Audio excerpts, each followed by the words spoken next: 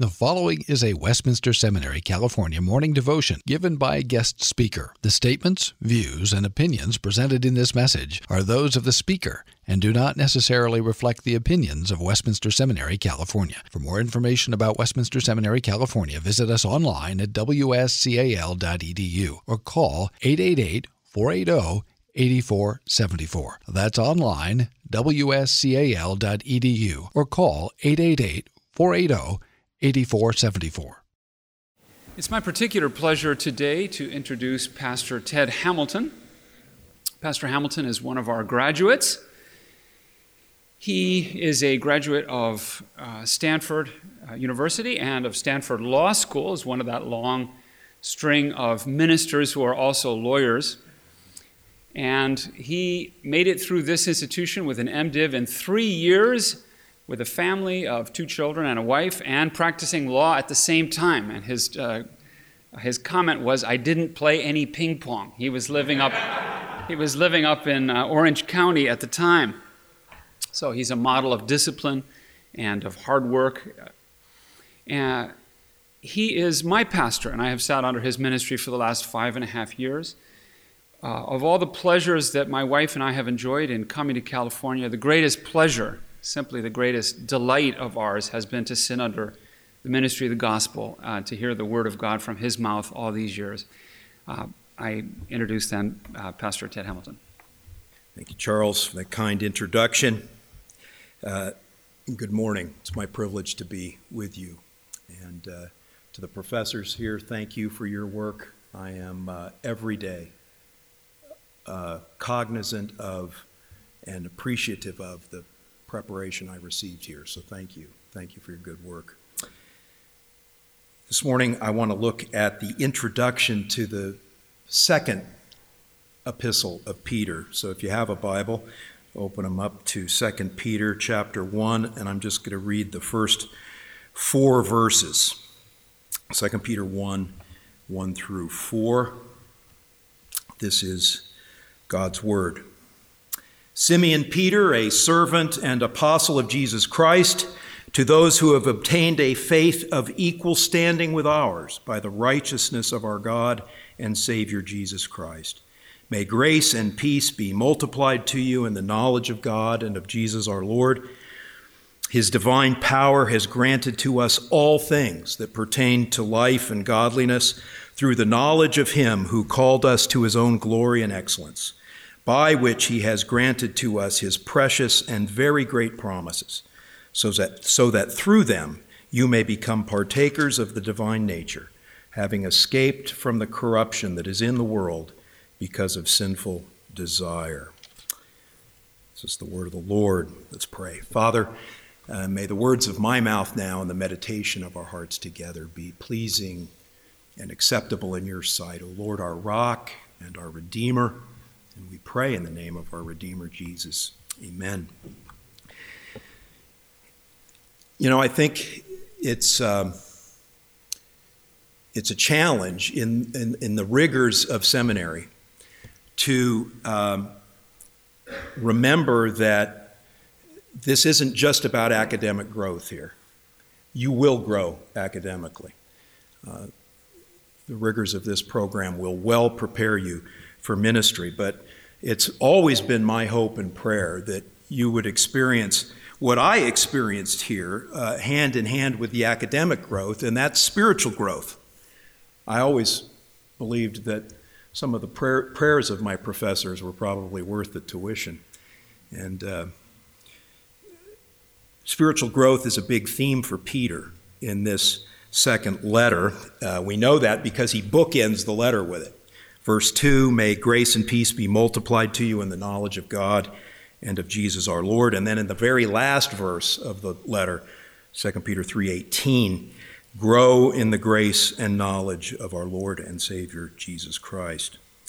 So in these first 4 verses, Peter, of course, doesn't say everything that he is going to say about the process of you and me growing as Christians, but he does say or lay out 3 important, basic, foundational truths that you know, truths that his readers knew, but truths that we need to be reminded of. In fact, in this letter, Peter emphasizes that his ministry is really a ministry of reminder. And that is so much of what I do as a minister of the Word, right? There aren't brilliant exegetical insights every Sunday. It's a steady work of reminding people what we know to be true, because we forget. So I want to just, as a way to encourage you this morning in your spiritual growth along with your academic growth, look at these three truths that Peter reminds us of. Truth number one, when it comes to spiritual growth, all Christians have the same assets. No second-class Christians. When it comes to growth, Peter describes himself here in verse 1 as both a servant and significantly as an apostle. And then he goes on to say, in verse 1, to those, now he's talking about, he's telling us who he's addressing this letter to those who have obtained a faith of equal standing with ours. It's a fascinating phrase. He's writing to regular Christians, Jewish and non-Jewish, just like you and me. And Peter says that they and you and I have a faith of equal standing with his and the other apostles. How can that be? Well, there are two reasons that our faith is of equal standing with the apostles. First, Christian faith isn't produced by the one who has it, it's received by the one who has it. Right? Peter doesn't address this letter to people who have come to faith or exercised faith or arrived at faith. He says he is addressing those who have obtained faith. That's an interesting word. It's used two other times in the New Testament, both times to refer to receiving something by lot.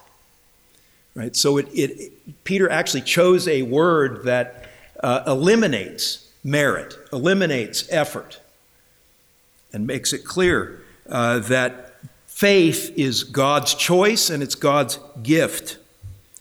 So it doesn't matter whether it is the faith of an apostle or the faith of a regular Joe like me. It comes to each of us from the outside as a gift from God. And then the second reason why our faith is of equal standing with the apostles, of course, is that the only thing that gives faith any substance at all is its object, right? Faith by itself is really a nothing. And Peter says we have faith of equal standing because all Christian faith is grounded in the same thing, the righteousness of our God and Savior Jesus Christ. Sometimes here, of course, among ourselves, we will talk in shorthand, right? We say we're saved by faith, and that's true, but that's shorthand. What we really mean is that we are saved by faith in Jesus Christ. It's the righteousness of Jesus, his righteous living for you, his judgment-satisfying death for you, that saves you, not your faith. So it doesn't matter in the end of the day whether you're a pastor or a plumber, whether in the past you've lived a moral life or a morally screwed up life, your faith is of equal standing with all other Christians, including even the apostles, because it's given to you by God and because it's grounded in Jesus Christ the righteous. Truth number two. Spiritual growth is not a matter of applying a code of conduct. It's a matter of building a relationship with the crucified, risen, and living Lord Jesus.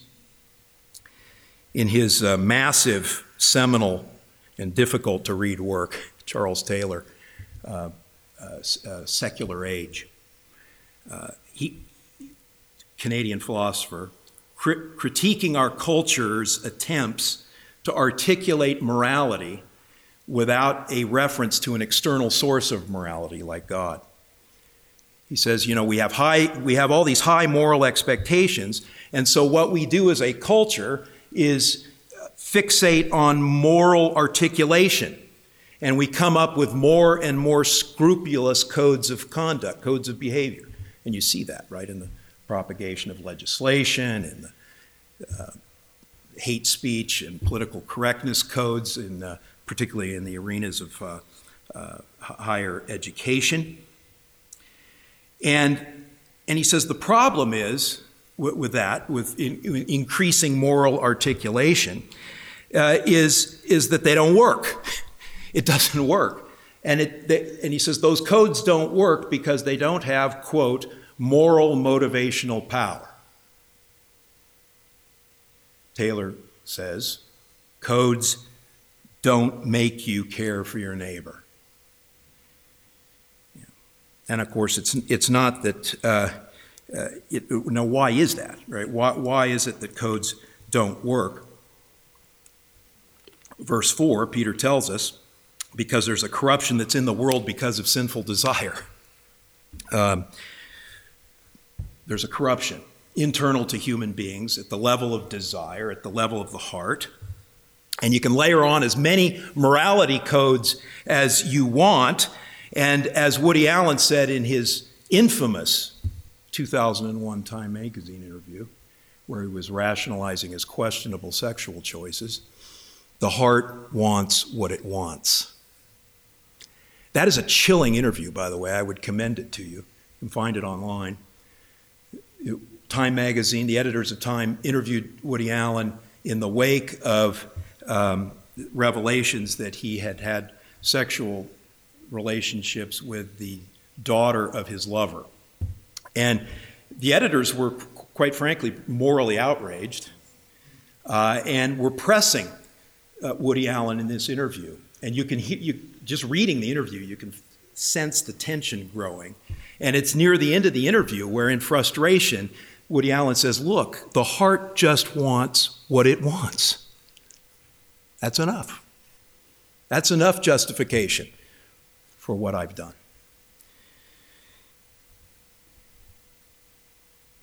Sin, right?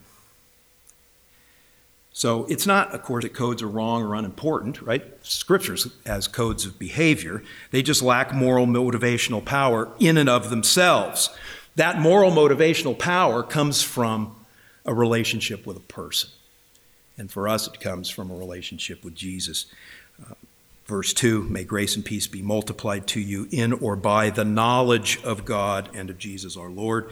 Peter strikes the same note in verse 3. God's power that leads to godliness is channeled to us. How? Through the knowledge of him who called us to his own glory and excellence. And that's just not, we're not talking about just cognitive knowledge, we're talking about relational knowledge. The key to growing in grace, right? That divine power at work in you for your, undeserved divine power working in you for your good. The key to growing in peace and all the other aspects of the fruit of the Spirit, like kindness and patience and self-control, is growing in your knowing of Jesus. It wasn't a code that made Polycarp, right, the disciple of John, the bishop of Smyrna, welcome the Roman soldiers and show them hospitality when they came to his home to arrest him. It wasn't a code that gave Polycarp the strength to hold to his confession of Jesus Christ when the Roman authorities commanded him to curse Christ. It wasn't a rule that gave Polycarp utter peace as he walked to his execution. We know what he said. The witnesses wrote down what he said. 66 years have I served him, and he has never done me harm. How then can I curse my king that saved me? That statement testifies to a relationship, doesn't it? That's a man who knew Jesus. He knew his King and Savior, and it was that knowledge, that relationship that produced in him that remarkable love for his enemies and an unearthly peace in the face of death. That's what made Polycarp who he was, and it is what is going to make you and me, as followers of Jesus, who we are, the whole people that God intends us to be. Finally, truth number 3 about spiritual growth. You have no excuses, brothers and sisters. You have no excuse for a lack of spiritual growth, for a lack of spiritual transformation in your life. Why? Because you have everything you need right now. Several years ago, I went backpacking and was already way back up in the high country before I realized that I had left my pocket knife at home. And all of a sudden, there were things that I was planning on doing that I couldn't do without a knife. I was planning on catching fish and cleaning them and eating them. It's better than freeze-dried food. Couldn't do that without a knife. And everything became clumsier and harder, right? Cutting rope, opening up packages of freeze-dried food. I muscled through the trip, got home, and I was unpacking, tipped my pack over, and you can guess what happened. Right? You can guess what fell out of my pack, right? There it was, on the floor, my knife. It was there all the time. I'd forgotten. I had put it in a small hidden pocket of my pack. And that's sort of a picture of what sometimes our growth process as Christians is like. We forget what we are already possessing, what we already have. We're lugging it around and we forget that we have it.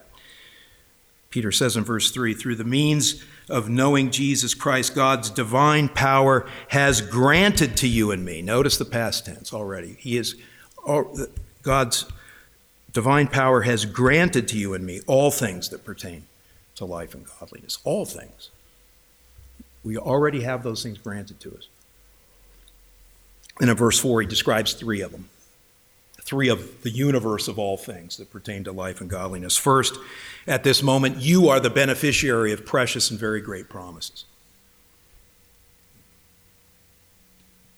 Don't let your pursuit of systematic theology, your pursuit of biblical theology, your pursuit of the tools of practical theology make you forget that you're not here as an abstract theological exercise.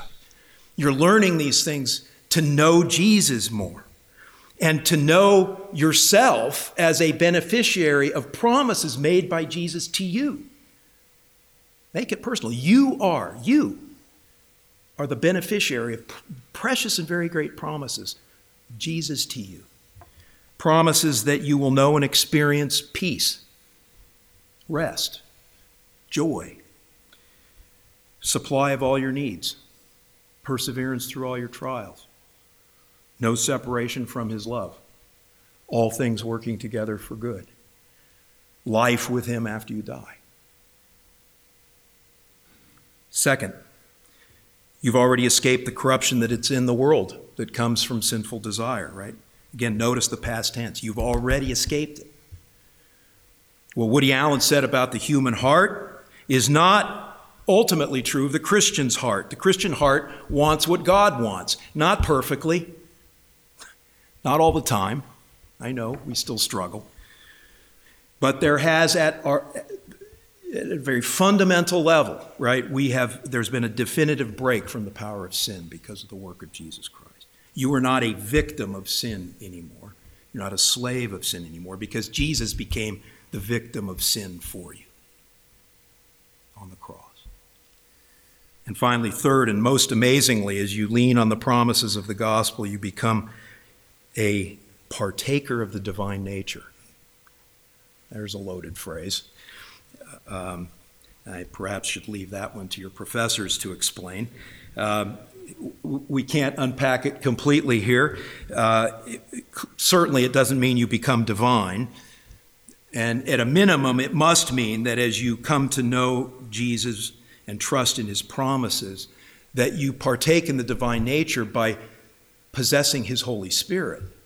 Right? That the Lord affects that mystical union between you and Jesus and does that through his Spirit, his indwelling Spirit. It is as if you had God's spiritual DNA, and when you have that DNA, you will bear the family resemblance. You will increasingly bear his image. You can't fight DNA. So, no excuses, friends. Right? Our lives must and will change. Jesus has given us everything we need for life and godliness. God will see to it that we change. So it's my prayer and it's my pleasure to pray for you, and especially as I teach the first year preaching class this semester. As you dig in and continue your studies here this semester, that through those studies and through the example of your professors and the prayers of your professors, that you will come to know the living Jesus more deeply, and as a result, bear more fully his image in your life, in your relationships, and ultimately in the ministries that God is preparing you for here. Godspeed to you guys. Let's pray. Father, thank you for my brothers and sisters here. Thank you for this institution. Lord, I pray that you would continue to protect it and provide for it, that it may continue the important work of preparing your people for the work of ministry. And I ask that you would bless these students, encourage them in their studies, and may they grow both academically and spiritually as they proceed. We pray all these things in Jesus' name. Amen. Copyright 2017, Westminster Seminary, California. All rights reserved. You are permitted to reproduce and distribute this material in any format, provided that you do not alter the wording in any way and that you do not charge a fee beyond the cost of reproduction. For web posting, a link to this document on our website is preferred.